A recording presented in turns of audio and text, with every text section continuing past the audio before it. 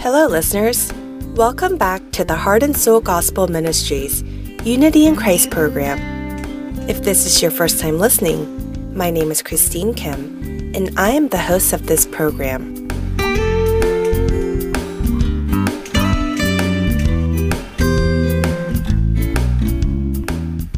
Is there anything more exciting than to imagine what life will be like in heaven? When I feel disappointed or feel burdened by the reality of my life, oftentimes I picture the day I will get to live in heaven. I imagine what the scenery will be like when I first enter the gates and how my body will be changed. Jesus said that heaven is a place with no sadness or pain and only filled with happiness. What kind of happiness will it be? Do people eat in heaven? People of all nations will be gathered together. What kind of language will be spoken? My imagination of heaven goes beyond all measures. However, there is something more important than this. As soon as we enter the gates of heaven, we will meet Jesus. When he sees me, what will be the first words he will say to me?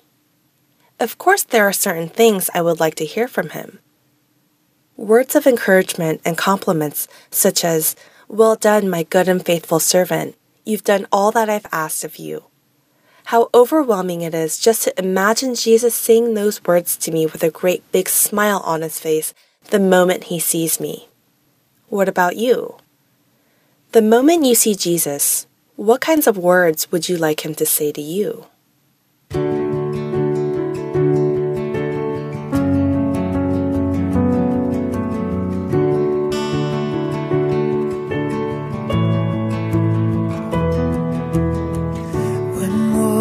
Rise all around me,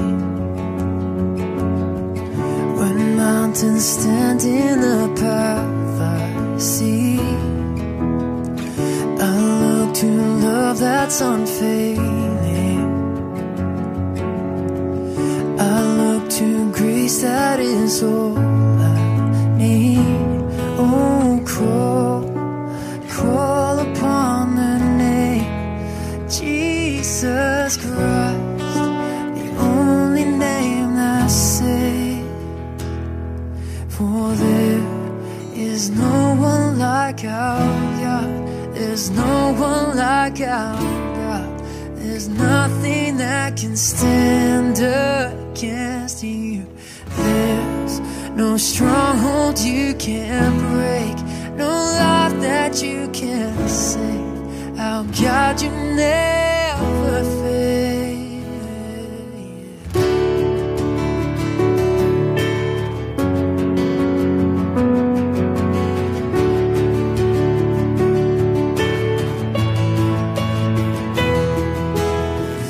Your light will shine through the darkness. Your word will calm every crashing wave. My hope it lies in your promise. My faith it stands on the empty grave. Oh, call upon the name Jesus Christ, the only name that saves. For there is no one like our God. There's no one like our God. There's nothing that can stand against you. There's no stronghold you can't break, no life that you can't save. Our God, you never fail.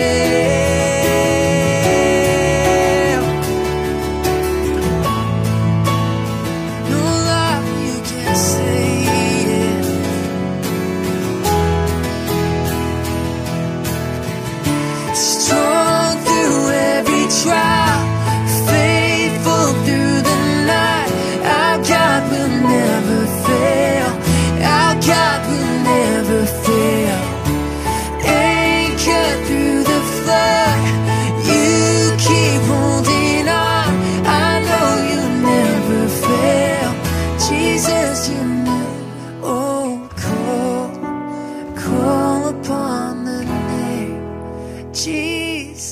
Jesus Christ, the only name that saves.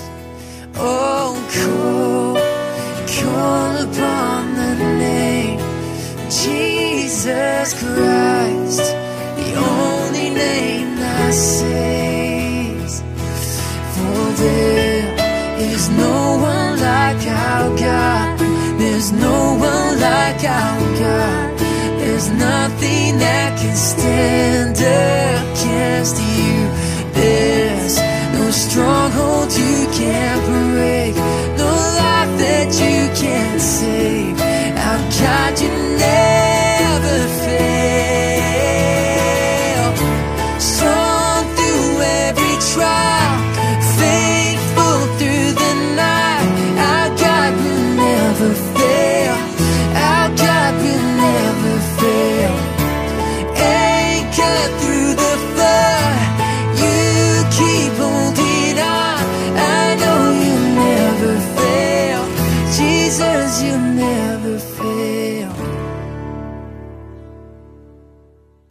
In Matthew chapter 25, verse 21, in the parable of the talents, Jesus said these famous words.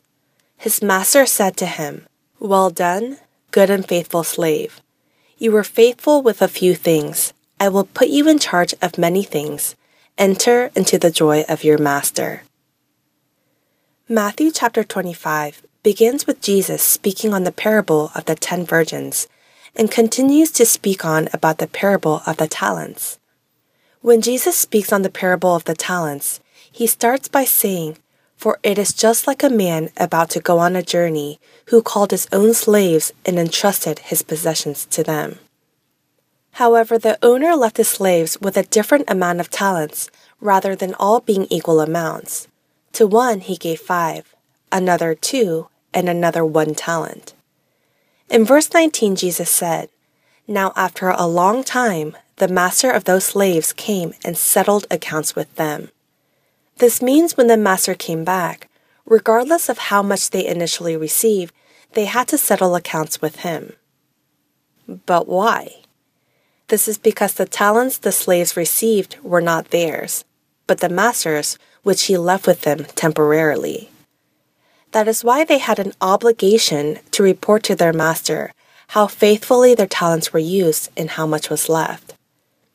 Scripture tells us the one who received the 5 talents went and traded with them and gained 5 more. The slave who received 2 did the same and gained 2 more. But what about the slave who received only 1 talent? He dug a hole in the ground and hid his master's money and returned back to the 1 talent he received. To this slave, the master rebukes him for being lazy and wicked and takes his talent away from him and gives it to the one who had 10. God gives us talents as well. But do we worry about how much we have received? Why did God only give me this much? He gave them this many, but only gave me this many. However, if you read verse 15, it says he gave them all each according to his own ability. That is why regardless of how many talents each slave received, they received according to their own abilities. The 2 slaves who initially received 5 and 2 talents were complimented by their master. "Well done, good and faithful slave. You were faithful with a few things. I will put you in charge of many things. Enter into the joy of your master." It was not important to the master how much profit they earned. God does not want to know how much profit we have earned, but how faithful we have been with what he has given us, and how faithfully we use our abilities and talents that were gifted to us by him. There will come a day when we all will stand before Jesus, our master, and report to him how faithfully we use all that he has given us. Our time, money, talents, and even the life that he has given us. Will we be able to stand before him without any embarrassment or shame of how faithful we lived our lives? I ask myself, and to all of our listeners, will we be able to hear from Jesus, "Well done, good and faithful slave"?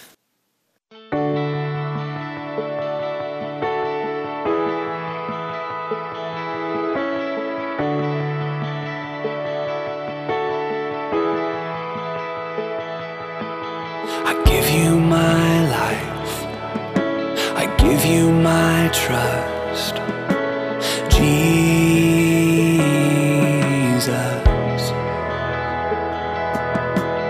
you are my God, you are enough.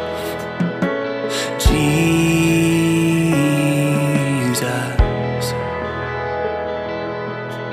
Jesus,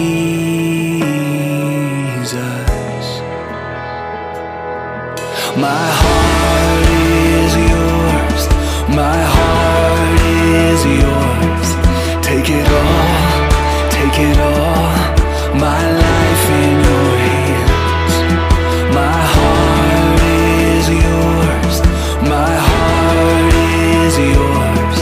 Take it all, my life in your hands. I lay down my life, I take up my cross. Jesus,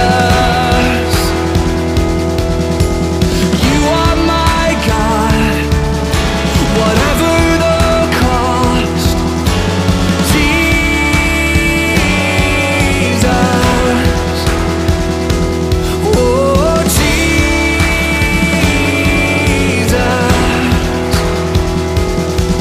my heart is yours, my heart is yours. Take it all, my life in your hands. My heart is yours, my heart is yours. Take it all, my life in your hands. All to Jesus I surrender, all to you I freely give. Oh, I will ever love and trust you in your presence. I will live, Lord, and all to Jesus I surrender. All to you I freely give. Oh, I will ever love and trust you in your presence. I will live. My heart is yours, my heart is yours. Take it all, my life in your hands. Oh God, my heart is yours, my heart is yours. Take it all, my life in your hands. My heart is yours, Lord, my heart is yours. Take it all, my life in your hands. You can take it all, my life in your hands.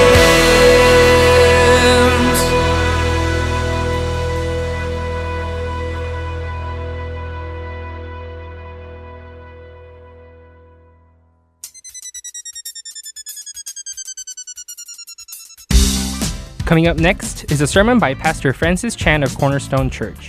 Today's topic is Grace, Grace, Grace, Grace, Part 2, based on Galatians chapter 2, verses 11 through 21. I hope you have a blessed time with Pastor Francis.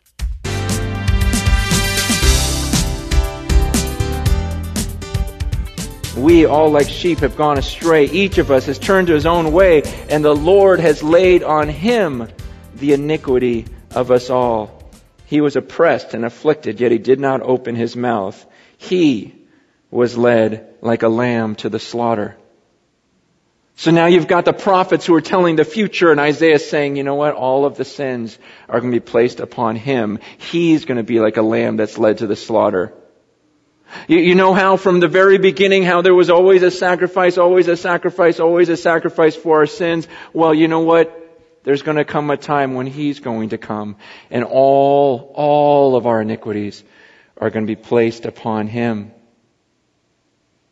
So you've got Genesis, Exodus, Leviticus. You go all the way through the prophets. And then you get to the New Testament. And then comes this man called John the Baptist. And when John the Baptist, after all of this talking about this Lamb that's going to come, what does John the Baptist say out of his mouth in John chapter 1? He goes, "Look! The Lamb of God who takes away the sin of the world." Isn't that nuts?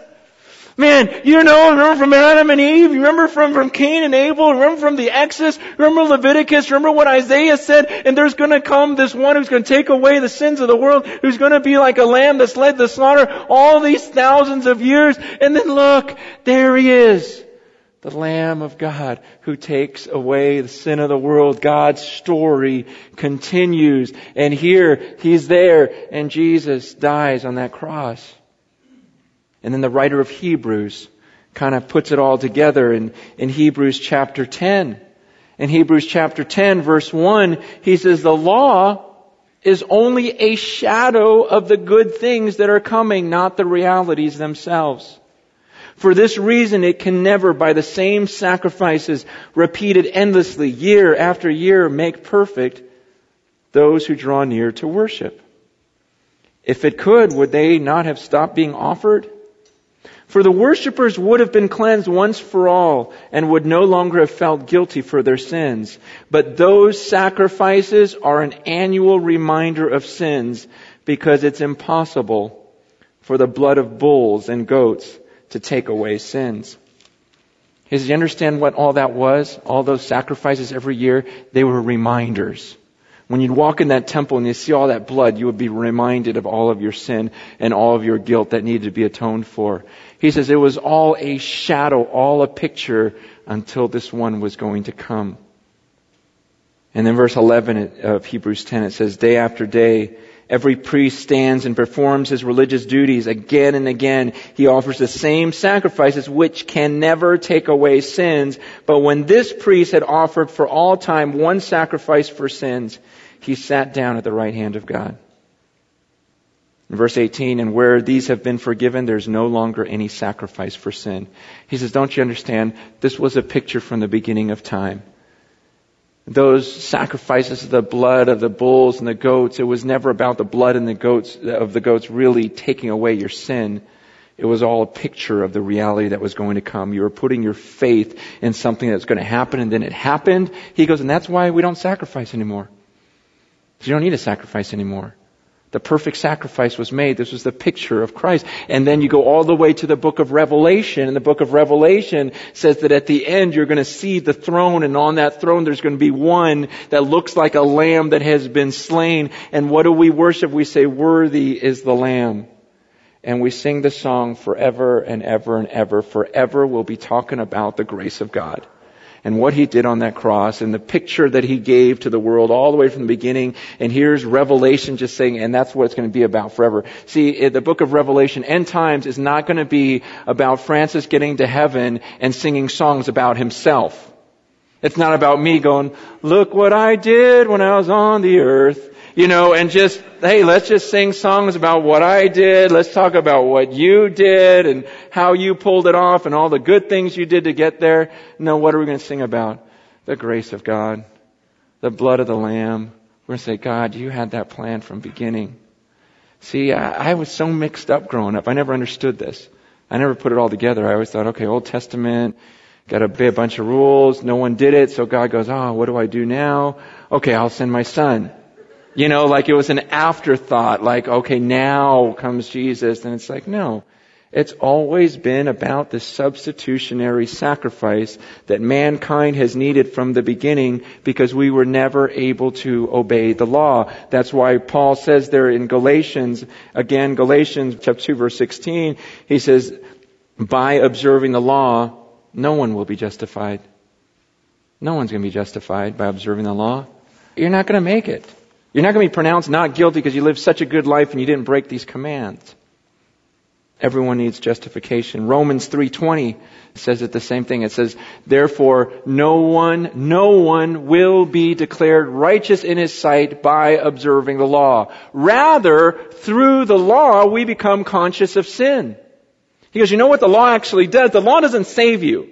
You don't get to look at these commands and these rules and go, wow, look, I did them all. Because the truth is we've broken them. So no one's going to be declared righteous because they obeyed them all. He goes, what the law does is the law makes us conscious of sin. See, when you read the commands, every time you read a command, it makes you feel guilty because you know you've broken it. It makes you conscious, aware of your sin. And the Bible says, even if you never read the Bible says that His law was written in your heart. That's why you've always known there was a right and wrong. Growing up, even if you didn't go to church or no one told you right from wrong, there were certain things you'd see and you'd just go, that is not right. Right?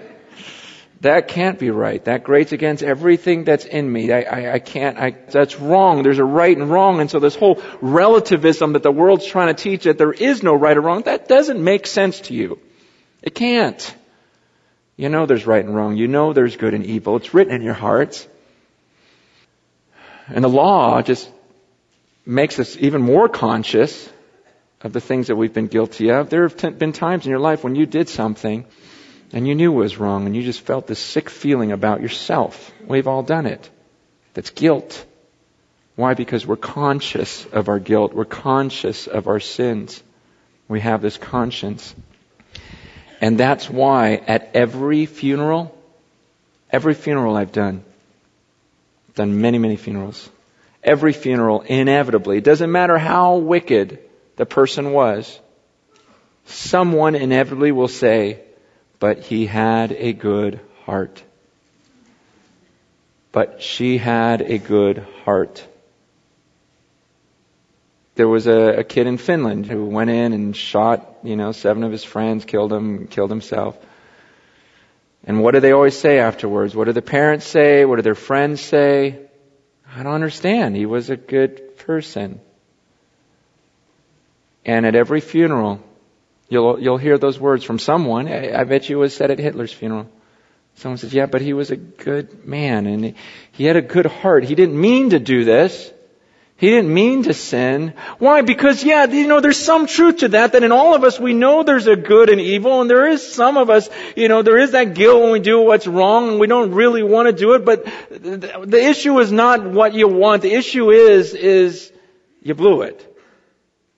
Doesn't matter how badly you wanted to do what was right, the fact is that you didn't. And no one can come before the judge and go, well, I didn't really want to kill him. Well, I don't care. The fact is that you did. And so the fact is you're not going to be pronounced righteous. And so don't hide behind this idea of because I desire good things and I think good thoughts every once in a while, that makes you righteous. No, until you pull it off. And you actually do pull off all of the commands and you do it without error, then you're righteous. Otherwise, you are guilty and you need to be justified.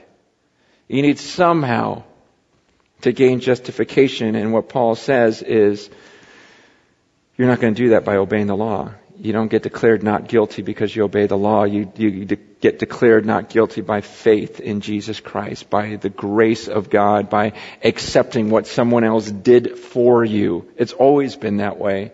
It's been that way from the beginning of time. That you've always needed a sacrifice. You've always needed someone to take the penalty. See, but most people don't want that. People who have guilt, which is everyone, they seek to justify themselves. You ever hear that expression? Nah, you're just trying to justify your actions. Why? Because we all want justification. We all need justification. So how do we justify? We blame. Well, I'm a good person. The only reason why I end up this way is because of my parents.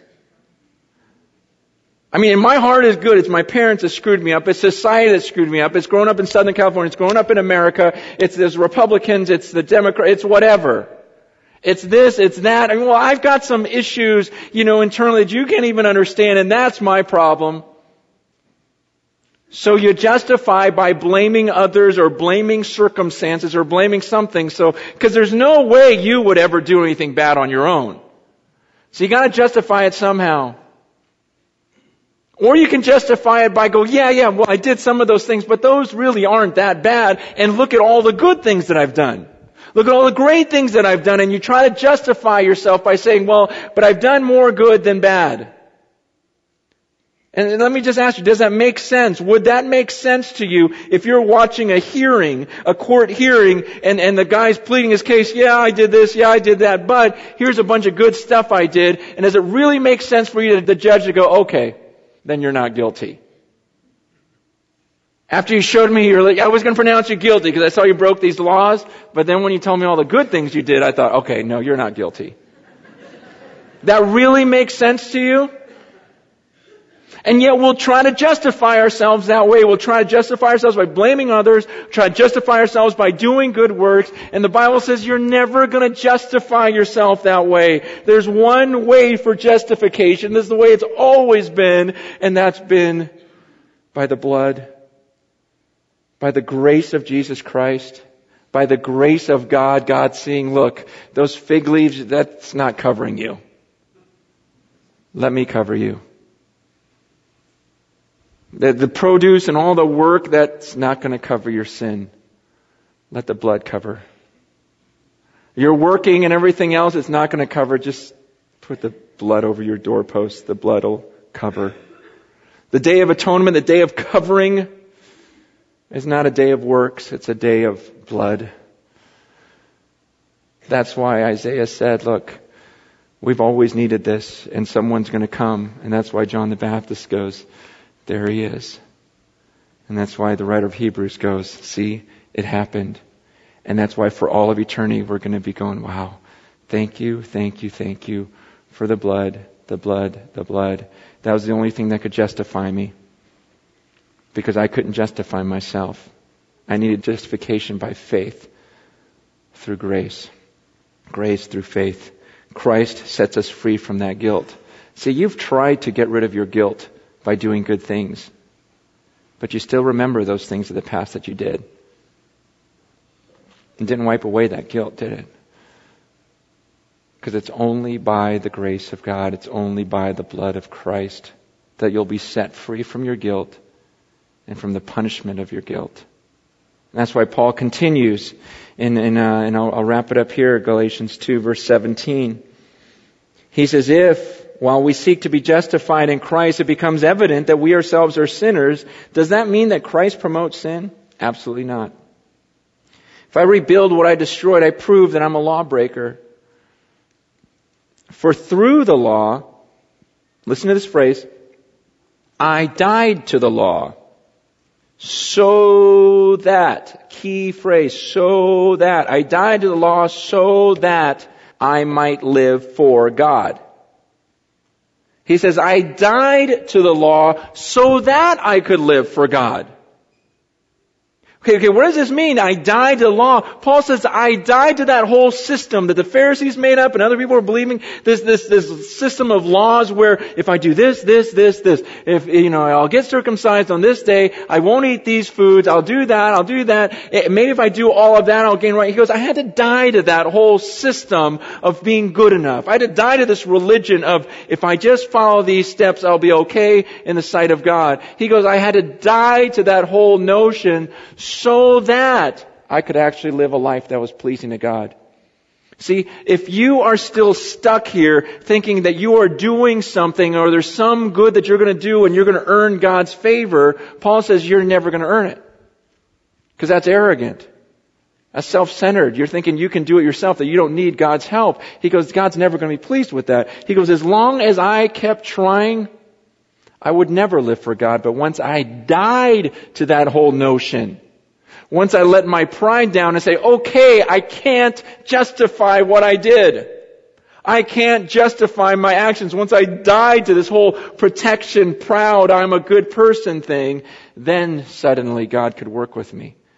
And then suddenly I could start living to please God.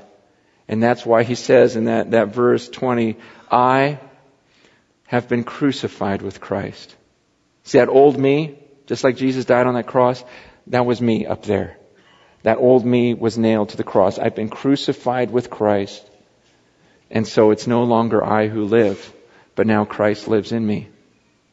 And the life that I live in the flesh, I live by faith in the Son of God who loves me and delivered himself up for me. In other words, right now, this is no longer Francis Chan. Francis Chan died. The old me. The old me that wanted to do all these good things but kept screwing up. Feeling more and more and more guilty. You're trying to hide it. You're trying to justify it. It's like, I am done with that. Okay, I gave up. I couldn't justify myself. I couldn't justify my actions. That old me died. He was buried with Christ. And now this new me, because that happened and because I gave up, God puts His Spirit in me. And so now this new me, it's like everything's different now. It's no longer me, the powerless me, failure me living, but now Christ lives through me. And the life that I live now is not this life of me doing all this stuff, but it's Christ walking through me. Christ working through me. It's His Spirit coming into me and actually guiding my actions. And now suddenly I'm a new person. I'm putting to death the deeds of the flesh that I used to be powerless over. See, don't you understand? That was the whole picture of baptism. The whole picture of baptism was a person. The Bible says you've been buried with Christ through baptism. The old you of all this, I'm going to do it, I'm going to be so good. Forget it. I'm going to die. And when I rise, just like Jesus died on that cross, when He rose, He goes, it's the same picture of me rising again to a new life with God's Spirit in me now. And now I've got God's Spirit in me, and it's no longer the old Francis Chan just walking in the flesh trying to pull it off. Now I've got the Spirit of the living God in me. And as I walk in step with the Spirit, it's like I'm not even living anymore. It's like Christ living through me. Because the old me could never get rid of the sin. This old me was never full of love, joy, peace, patience, kindness, goodness. That was not me. I could never pull it off. But now it's no longer I who live, but Christ lives in me. And that's why Paul closes it by saying, I don't set aside the grace of Christ. For if righteousness could be gained through the law, Christ died for nothing. Have you ever come to a point like that in your life? Did that ever happen? Is that your story? Did you ever get to a point where you just said, okay, I admit I'm guilty. I can't justify what I've done in my life. And I know when I stand before the judge, He's not going to pronounce me innocent, justified, not guilty. No matter how many good works I do, it just doesn't work that way. I know it doesn't work that way. I need what Jesus did on that cross for me. I need His sacrifice. I need His Spirit to come into me so that I finally can live the way that He wants me to. And I finally can become more and more like Him every day.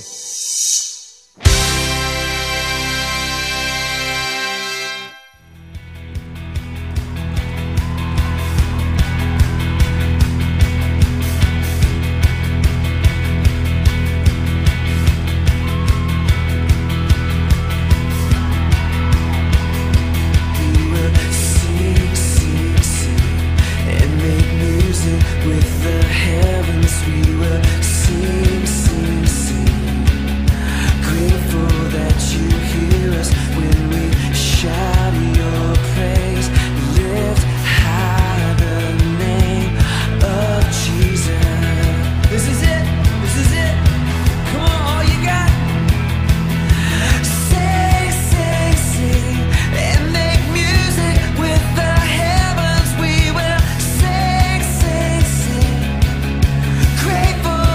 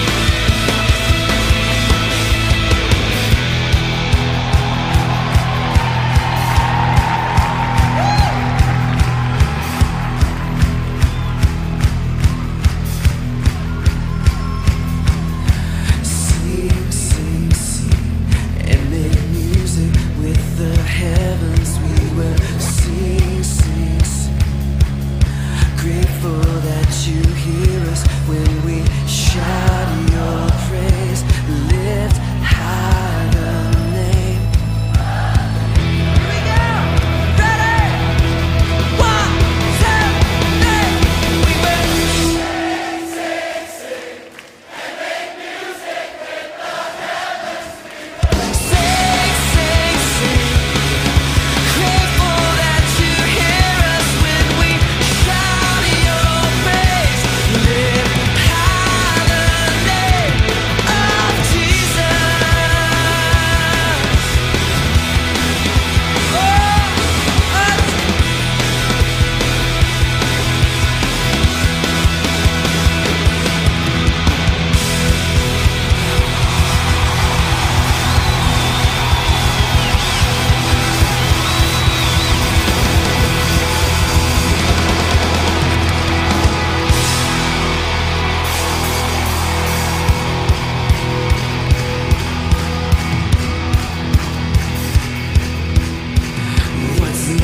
love about you, heaven and earth adore you, kings and kingdoms bow down, Son of God, you are the one, you are the one we're living for.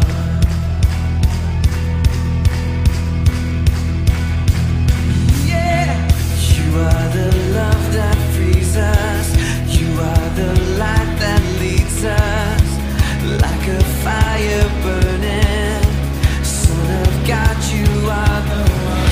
Hey, you are the one we're living for. All that you got. Sing, sing, sing, and make music with the heavens. We will sing, sing, sing. Grateful that you hear us when we shout your praise. Lift high the name of Jesus.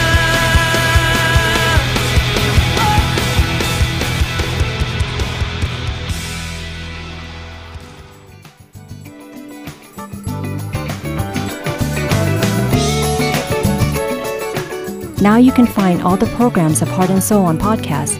You can easily play this week's or past week's program, or even download them on your device in just a few minutes.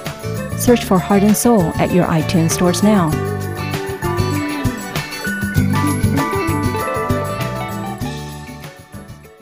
Following is a program titled The Lord is My Shepherd, where we learn about our Lord who is our shepherd through Psalm chapter 23.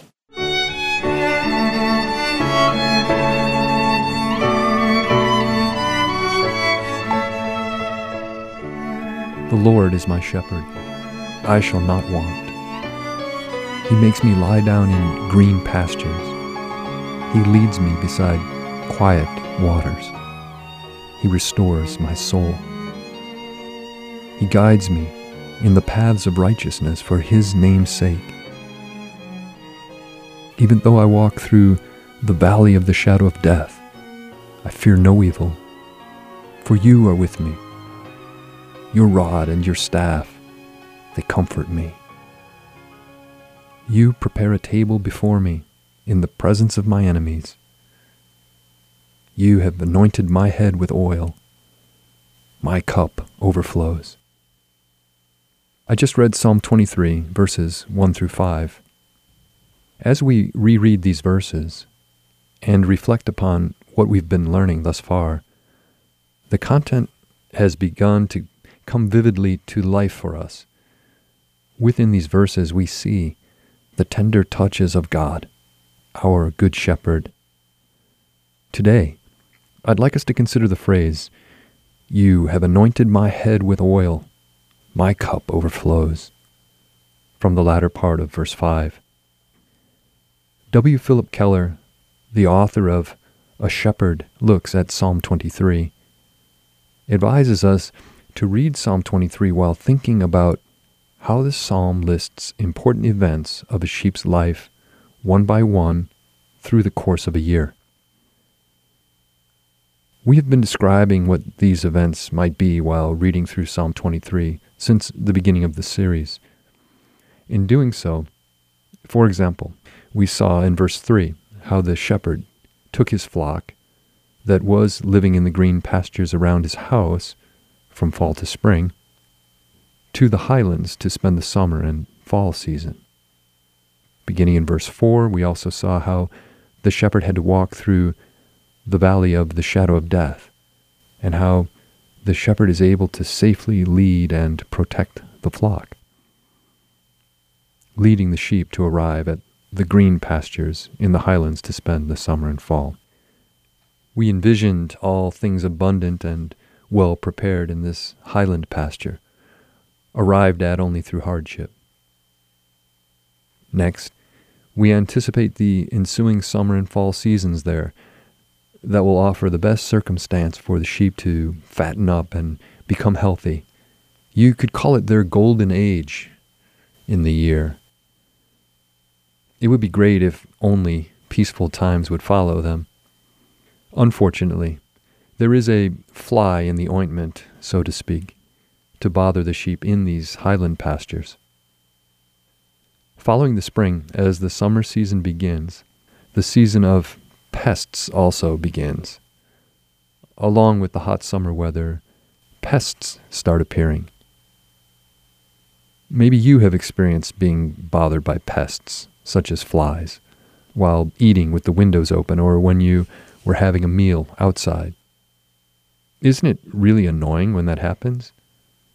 There have been a lot of instances where I couldn't peacefully enjoy a meal because I was trying to shoo away flies that were trying to land on my food. The pests that afflict the sheep don't just stop at bothering the sheep so that they're unable to eat their food in peace.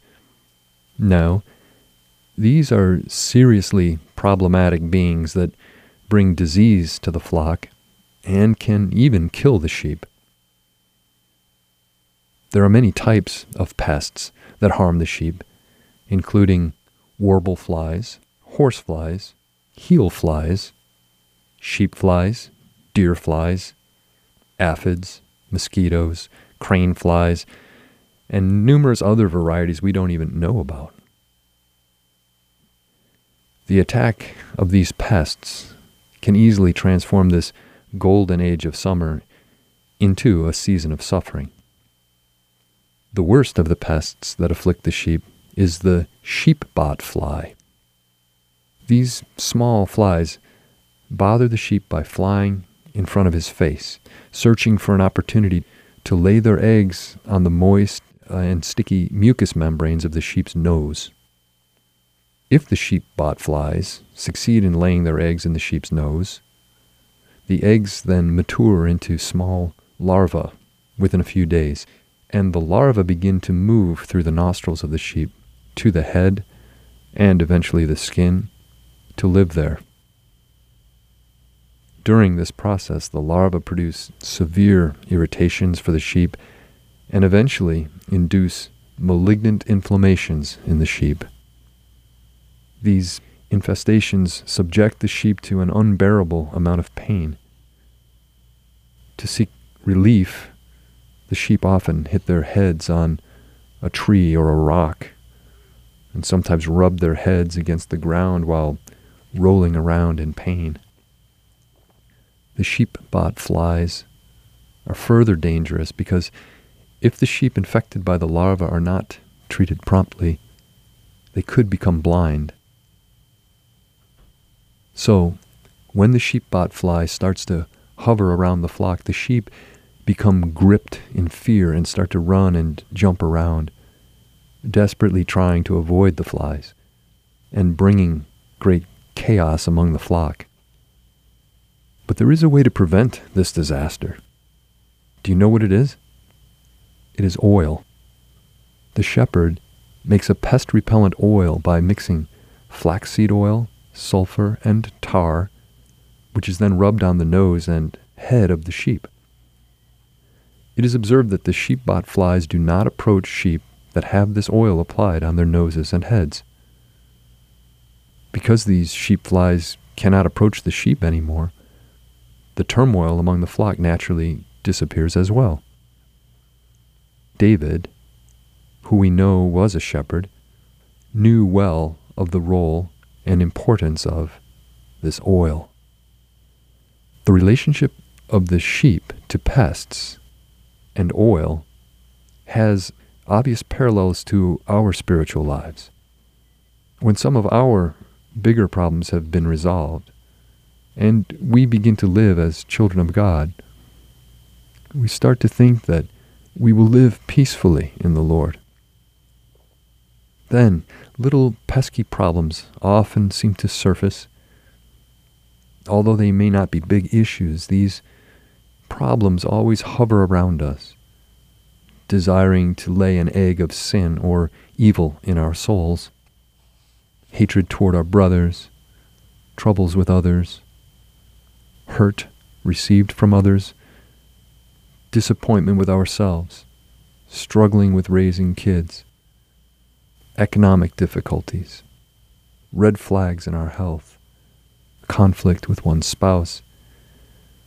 When these pest-like problems linger around us, we are in danger of the eggs of desire for evil and sin being laid within us. If these eggs are allowed to grow unchecked, it can cause blindness to our spiritual eyes and lead us to unbearable pain. How can we protect against the potential effects of these troubles? By the anointing of the Holy Spirit. If the fullness of the anointing of the Holy Spirit is on our head and our soul every day, we need never suffer spiritual ruin from pest-like problems, because we have the peace of God given to us by the Holy Spirit. In any situation, when we acknowledge the complete sovereignty of God in all things, that is why we should ask and pray for the fullness of the Holy Spirit within us every day. Philip Keller, the writer of A Shepherd Looks at Psalm 23, mentioned another common disease among sheep in his book. It is called scabies. Scabies is a disease brought by a mite, a microscopically small insect. While other types of pests must directly and individually lay their eggs on the sheep for them to be afflicted, scabies is very contagious, where if one sheep becomes attacked by a mite, the disease could spread to the entire flock in a short period of time. The reason for this is that the mites live primarily in the foreheads of the sheep, and the sheep often rub their foreheads with one another to communicate with one another. Therefore, the mites are easily transported from one sheep to another every time the sheep try to communicate with one another. Philip Keller explains that the treatment for scabies is also with the use of oil.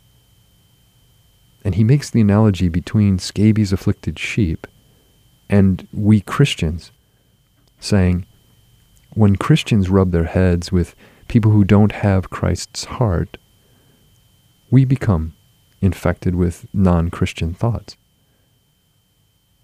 Younger people who lack critical thinking and have delicate feelings could get infected through television, radio, newspapers or magazines, and even from information handed to them by their peers. You cannot prevent infection when there has been contact. Keller then advises us. That is why, as Philippians 4:8 instructs us, we should always think about and meditate on whatever is true, whatever is honorable, whatever is right, whatever is pure, whatever is lovely, whatever is of good repute, and anything worthy of praise. I completely agree with him. When are the times we are most susceptible to sin, having an evil heart, or being discouraged in our Christian life? Probably when we are not fully living and abiding in the Lord. That is why we should always ask for and seek the fullness of the Holy Spirit. This is not something that happens automatically. The Holy Spirit does not come upon us, is not made fully manifest in us when we are being idle. We must seek to dwell upon the right, honorable, pure, lovely things that please the Lord. As Philippians 4:8 says, in order to hear the voice of the Holy Spirit living within us, we must continuously seek to maintain an intimate relationship with Him. God, who is our shepherd, wants to anoint our heads today with the oil of the Holy Spirit. Are you receiving it? Can you confess, as David confessed, that God has anointed my head with oil, my cup overflows? I pray that the confession of David will also be our confession. Thank you for listening. Join me again next week as we continue with The Lord is My Shepherd.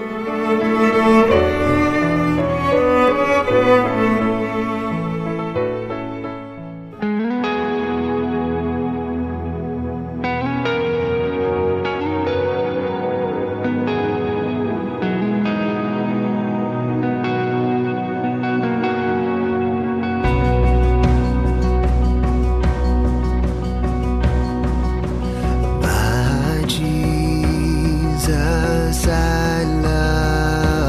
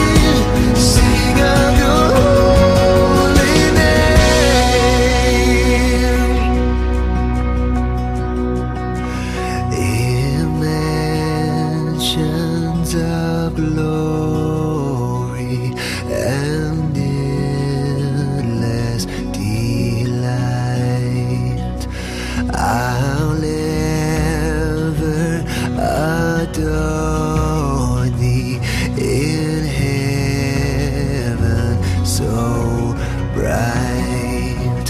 I'll sing with the glittering crown on my brow. If ever I love thee, my Jesus, 'tis now.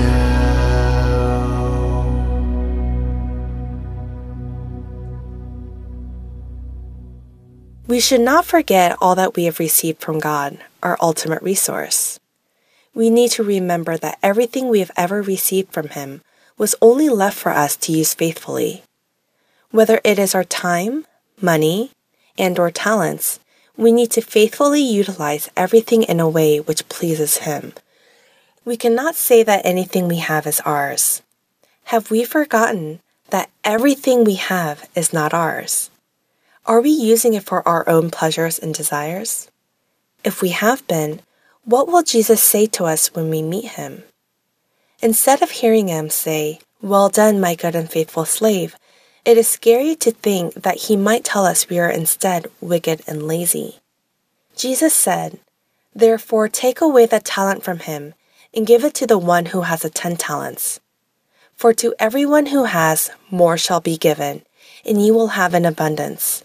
But from the one who does not have, and even what he does have shall be taken away. Throw out the worthless slave into the outer darkness. In that place there will be weeping and gnashing of teeth." These are the scriptures of Matthew chapter 25, verse 28 through 30. I hope that we may all realize and remember that one day we will stand before Jesus and report to Him of how our lives have been lived. I pray that we may always have Jesus in our hearts in whatever action we may take, that we may not waste what He has given us, but live out each and every moment faithfully for His glory. We will now wrap up our Unity in Christ message for today. Thank you for listening, as it has been my pleasure. I hope to see you this time again next week, and God bless.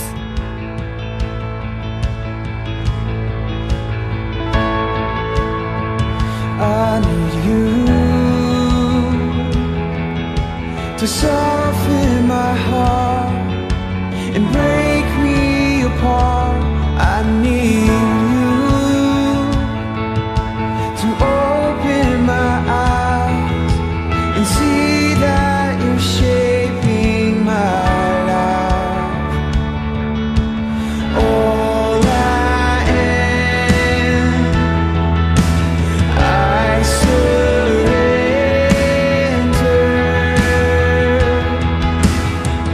Give me faith to trust what you say, that you're good and your love is great. I'm broken inside, I give you my life.